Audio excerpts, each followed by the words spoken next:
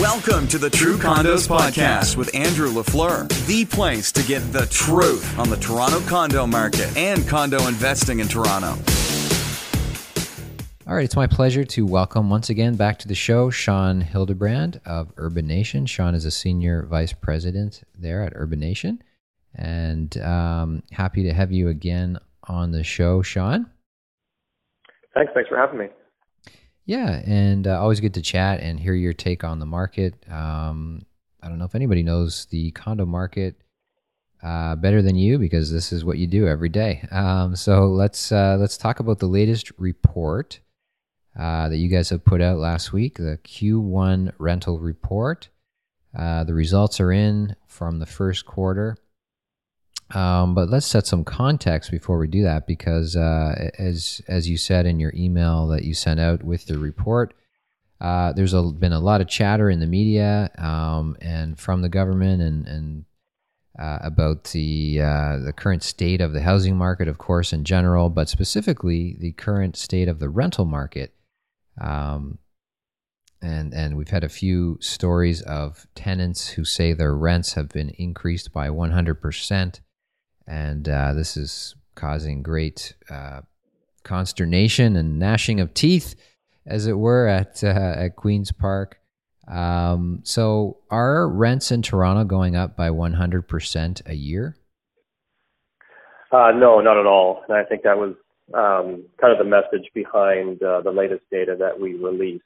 Rents are growing quicker than they historically have, but by no means are they doubling, as some of these stories have suggested. Our data showed that on average, condo apartments leased through the MLS system in the first quarter grew by just over 8% in terms of average rents year over year. So it's above average for sure, but it also marks a slowdown from the rate of growth that was recorded in the fourth quarter of 2016, which was at an annual increase of closer to 12%.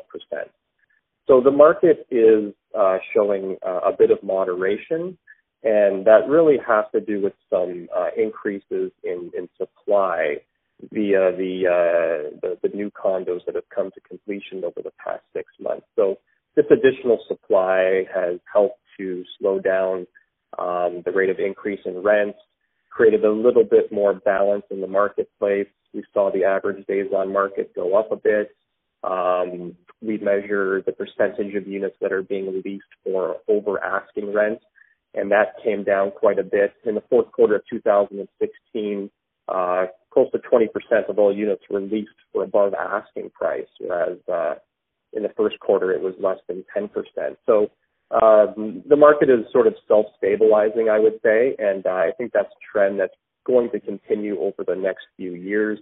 There's still quite a few condo apartments that are under construction and will come to completion over the 3-year period, and that's really where most of the new rental supply comes from.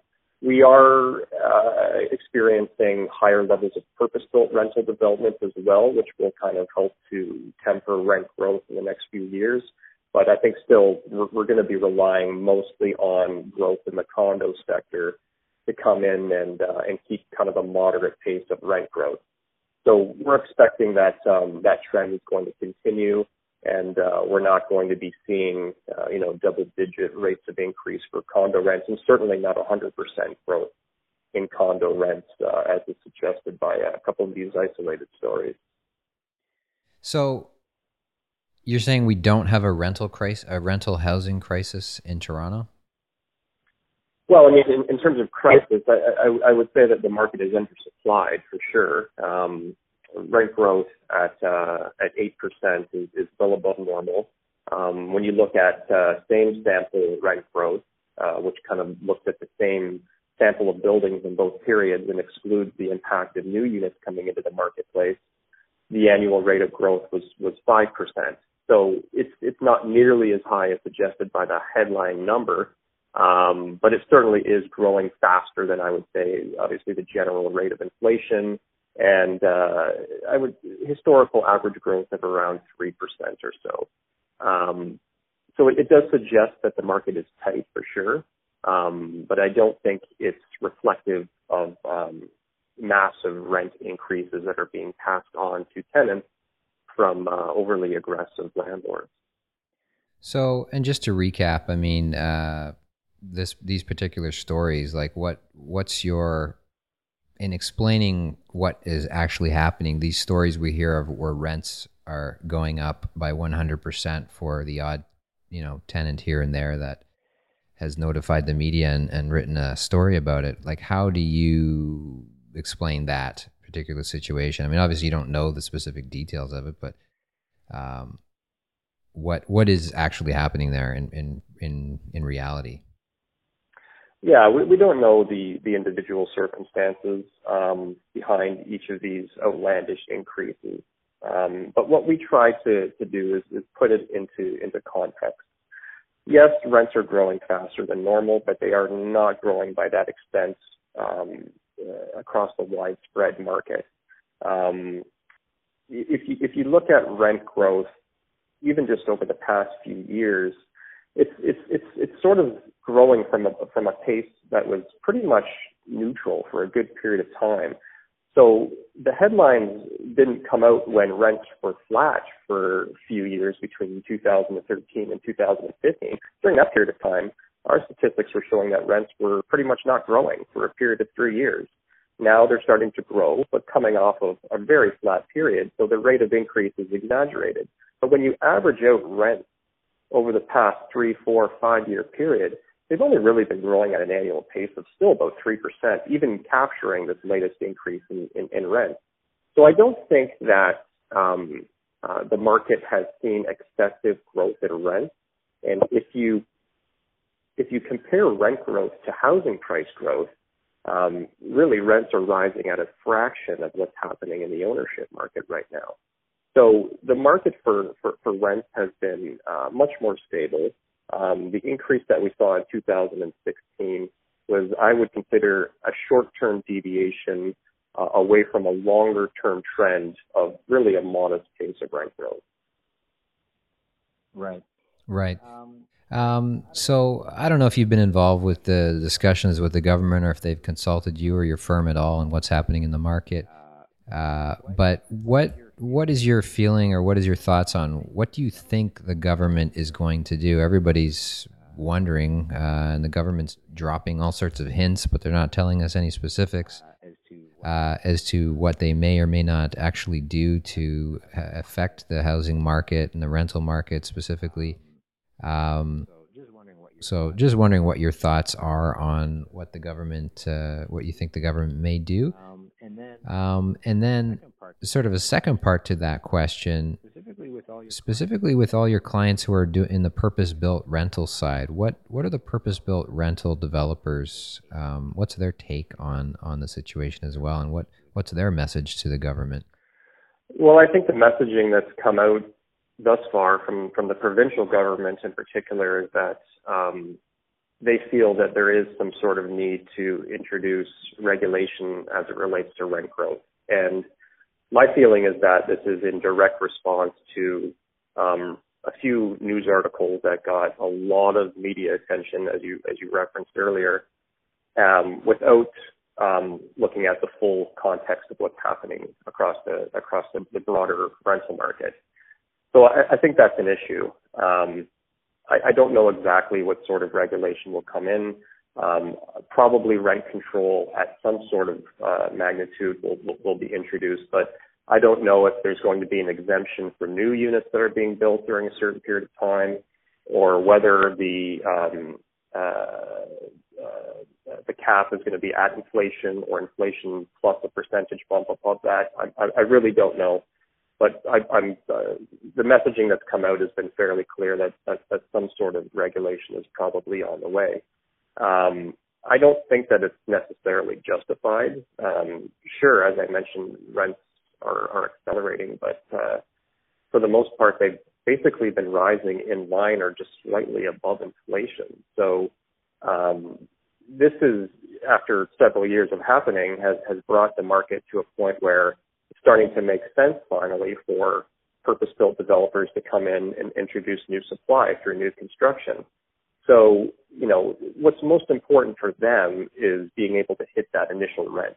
So they're looking at the rents that are being achieved in new condo apartment projects in the city, and they're plugging those into their pro formas, and they're seeing that the numbers are starting to make sense. If they're able to lease up at the same rates or slightly above the rates that are being achieved by new buildings today, then it's going to start to make more sense to start to build. I don't think that they're anticipating huge increases in rents, but at the same time, if they know that they're only going to be able to increase their rents by inflation, then they're probably going to start to think twice about moving ahead with these projects. Or they'll switch gears and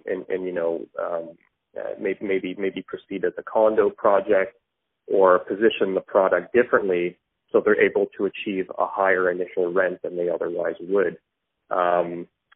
So, the conversations that we've had with those that are planning to build purpose-built development projects is that rent control wouldn't necessarily be a killer for their projects, but if it's sort of introduced in conjunction with an incentive to help make the economics more feasible for them, which would be, increased density, perhaps lower taxes, interest-free loans or something like that for a period, something that would help mitigate that increased regulation from rent control could help make the project feasible. If the rent control came in as it applies right now to the buildings that have been constructed before 1991, which is basically the rate of inflation, then I think a lot of them would probably put their projects on a shelf. But if they take an example of, say Vancouver, where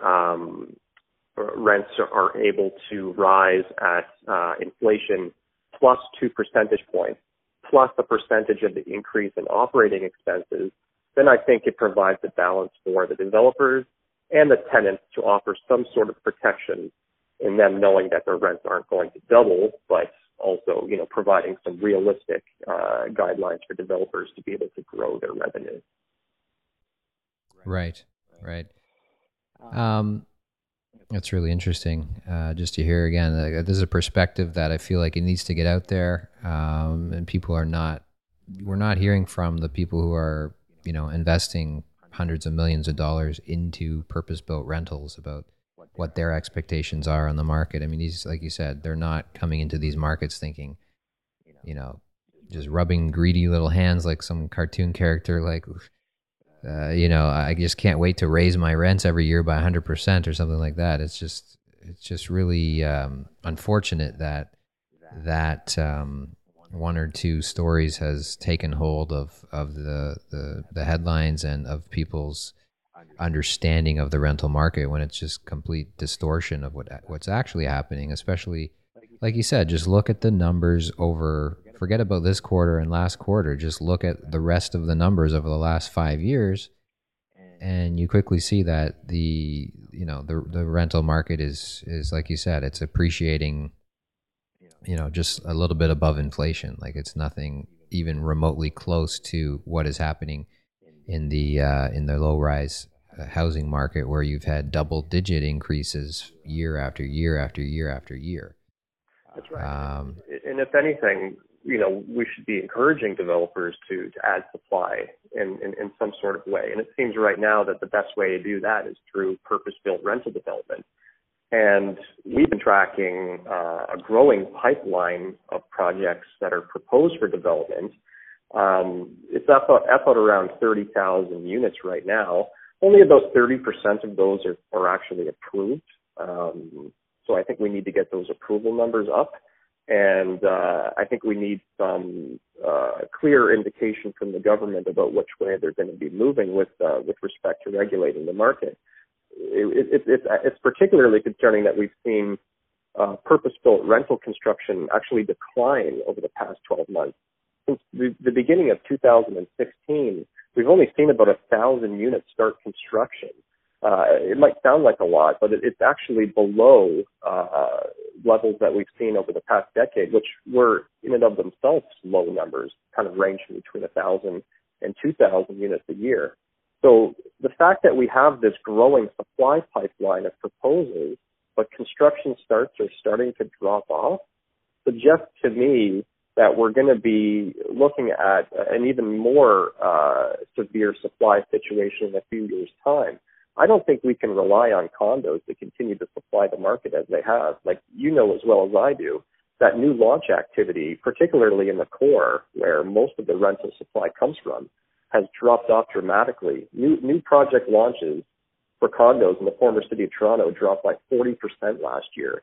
So there's about a 5-year time lag between project launch and completion. So by the time we get to 2021, 2022, we're going to be faced with a dramatic pullback in condo apartment deliveries. And it's at that point in time that we need to start to see purposeful rental development pick up. So the fact that the government is looking to impede that by implementing some sort of a regulation that would cause developers to think twice, or perhaps not go ahead at all with their rental development projects, is concerning, because I think it's short-sighted in the fact that, we just have come to expect that the market will be supplied by individual condo investors. And I think the numbers are showing that, look, these launch volumes have dropped off a lot, even though there's a lot of units under construction right now. In a few years' time, that inventory is going to be greatly diminished. And if you think that vacancy rates and supply is low now, just wait 5 years from now and see what happens if we don't start to see purposeful rental development pick up. Very interesting. Yeah, again, understanding the bigger picture and understanding that the decisions we make today have an effect 3, 4, 5 years out. Shifting gears, Sean, to the actual rental report and looking at the data itself, I'm wondering what, in terms of trends, like speaking about trends in the rental market, like if you could highlight 1 or 2 things for us, perhaps from the report, in terms of, maybe think about it like this: what are some of the existing trends that you're seeing continuing in the data? And are there any new trends or new things to watch moving forward? Maybe it's particular areas, particular unit types, increasing or decreasing in popularity, this kind of thing. So are there any existing trends that you're seeing continue in the data? Are there any new trends that you've seen pop up in this latest report? I think the clearest trends that we've seen is the emergence of a strong rental market in the 905. A lot of activity happening in the suburban market, and projects getting rent levels that were surprising to us in a lot of cases, not only through condos, but even some of the newer purpose-built rental projects that have come to completion. There was a project that completed in the first quarter in Oshawa that was leasing at like $260 a foot, which is, it's extremely high for that area. And we see new condo apartment projects that are coming up in Markham and Vaughan and Mississauga, getting, above $250 a foot for the first time. And I think it's providing some signals, again, to the developers that it's starting to make a bit more sense to think about these markets in terms of new rental as opposed to condo in some cases. These markets seem to be doing very well within the smaller unit types. So these are markets that are catering to really a market that didn't see supply for several decades, and particularly supply catering to single persons. So these individuals that have been priced out of even the condo market in some cases are increasingly turning to rent, and we're noticing that the smaller units, even though they're located in suburban markets, are doing quite well on a per square foot basis. So the historical relationship between small unit size and high rent per square foot that was exhibited in Toronto is starting to play out in some of these suburban markets. Now, what's interesting is that in the city of Toronto, which is obviously a much more mature rental market than the 905, we're starting to see that the larger units are getting the higher rent per square foot. So we did an analysis of the entertainment district. So we pulled out all the leases that occurred in the first quarter in the entertainment district condo market and compared them to the first quarter of 2016. And while we saw that the smallest units were still getting premiums in terms of rents per square foot, we did notice that the 2 bedrooms and the 2-bedroom plus dens were seeing well above average growth, so 10, 12% year-over-year growth in rent. whereas the one bedrooms were growing at about 8%. So the market is strong all around, but we have noticed that these larger units are getting increasingly higher rents per foot and growing at a faster pace than some of the smaller units. And I think that really goes back to what's happening in the ownership market. Not as many first-time buyers getting in. In most cases, well-qualified buyers, but they're not finding what they're looking for, and increasingly turning to larger rental units. And we're seeing that this is playing out quite clearly in terms of the demand and supply dynamics in the marketplace.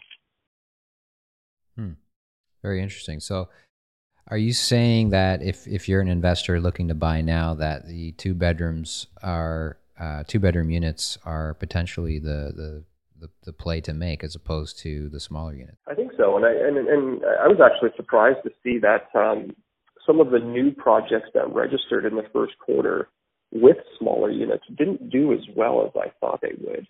Whereas the larger units within these projects actually did better than expected. So there was a couple of projects such as Core Condominiums and Studio 2, which was in the entertainment district, which had fairly small unit sizes, but didn't achieve the rents that I expected. Now, these are initial rents, so they tend to rise after that sort of initial bulk of supply that comes into the market. But nonetheless, they didn't see the same rates of rent that some of the previous projects that registered in these areas did achieve. So I was looking at some of the larger units within these buildings and noticing, wow, they're actually getting higher rents in some cases than the smaller units. So it's an interesting dynamic that's starting to play out. And I think, looking at it as sort of an investment, the two-bedroom units, which are in shorter supply, are probably going to be appreciating faster than the smaller suites, as I think just in general, the home ownership rates are going to start to flatline. And as the demographics continue to age, you're going to see increasing levels of demand for two-bedroom suites, and people able to afford the rent levels on these units. Very interesting. Definitely a trend that we've been seeing as well, and something to watch for. Sean, it's been great chatting with you as usual. Thank you very much for your time today and your insights. Really appreciate it. And once again, if people want to get a hold of you or learn more about Urbanation and the services that you offer, what's the best way to do that? You can check out our website, urbanation.ca. We're actually going to be rolling out some new reports that are going to be of particular interest for investors. So in the coming weeks, if you visit the website, you'll be noticing a new portal where you can go and download individual market reports on each of the submarkets that we track across the GTA. So in a sort of 10-page report, you can get a full state of the nation of what's going on in that particular submarket, and full data sets for new construction, resale, rental, and anything that's in the proposed pipeline as well. So I think it's a useful tool for anyone that's looking to invest in the market, and again, something that'll be offered very soon on the website for download. Oh, that's great. Sounds excellent. We'll definitely watch for that. Okay, thank you very much, Sean, and we'll talk to you again soon. All right, thank you. Thanks for listening to the True Condos Podcast. Remember, your positive reviews make a big difference to the show. To learn more about condo investing, become a True Condos subscriber by visiting truecondos.com.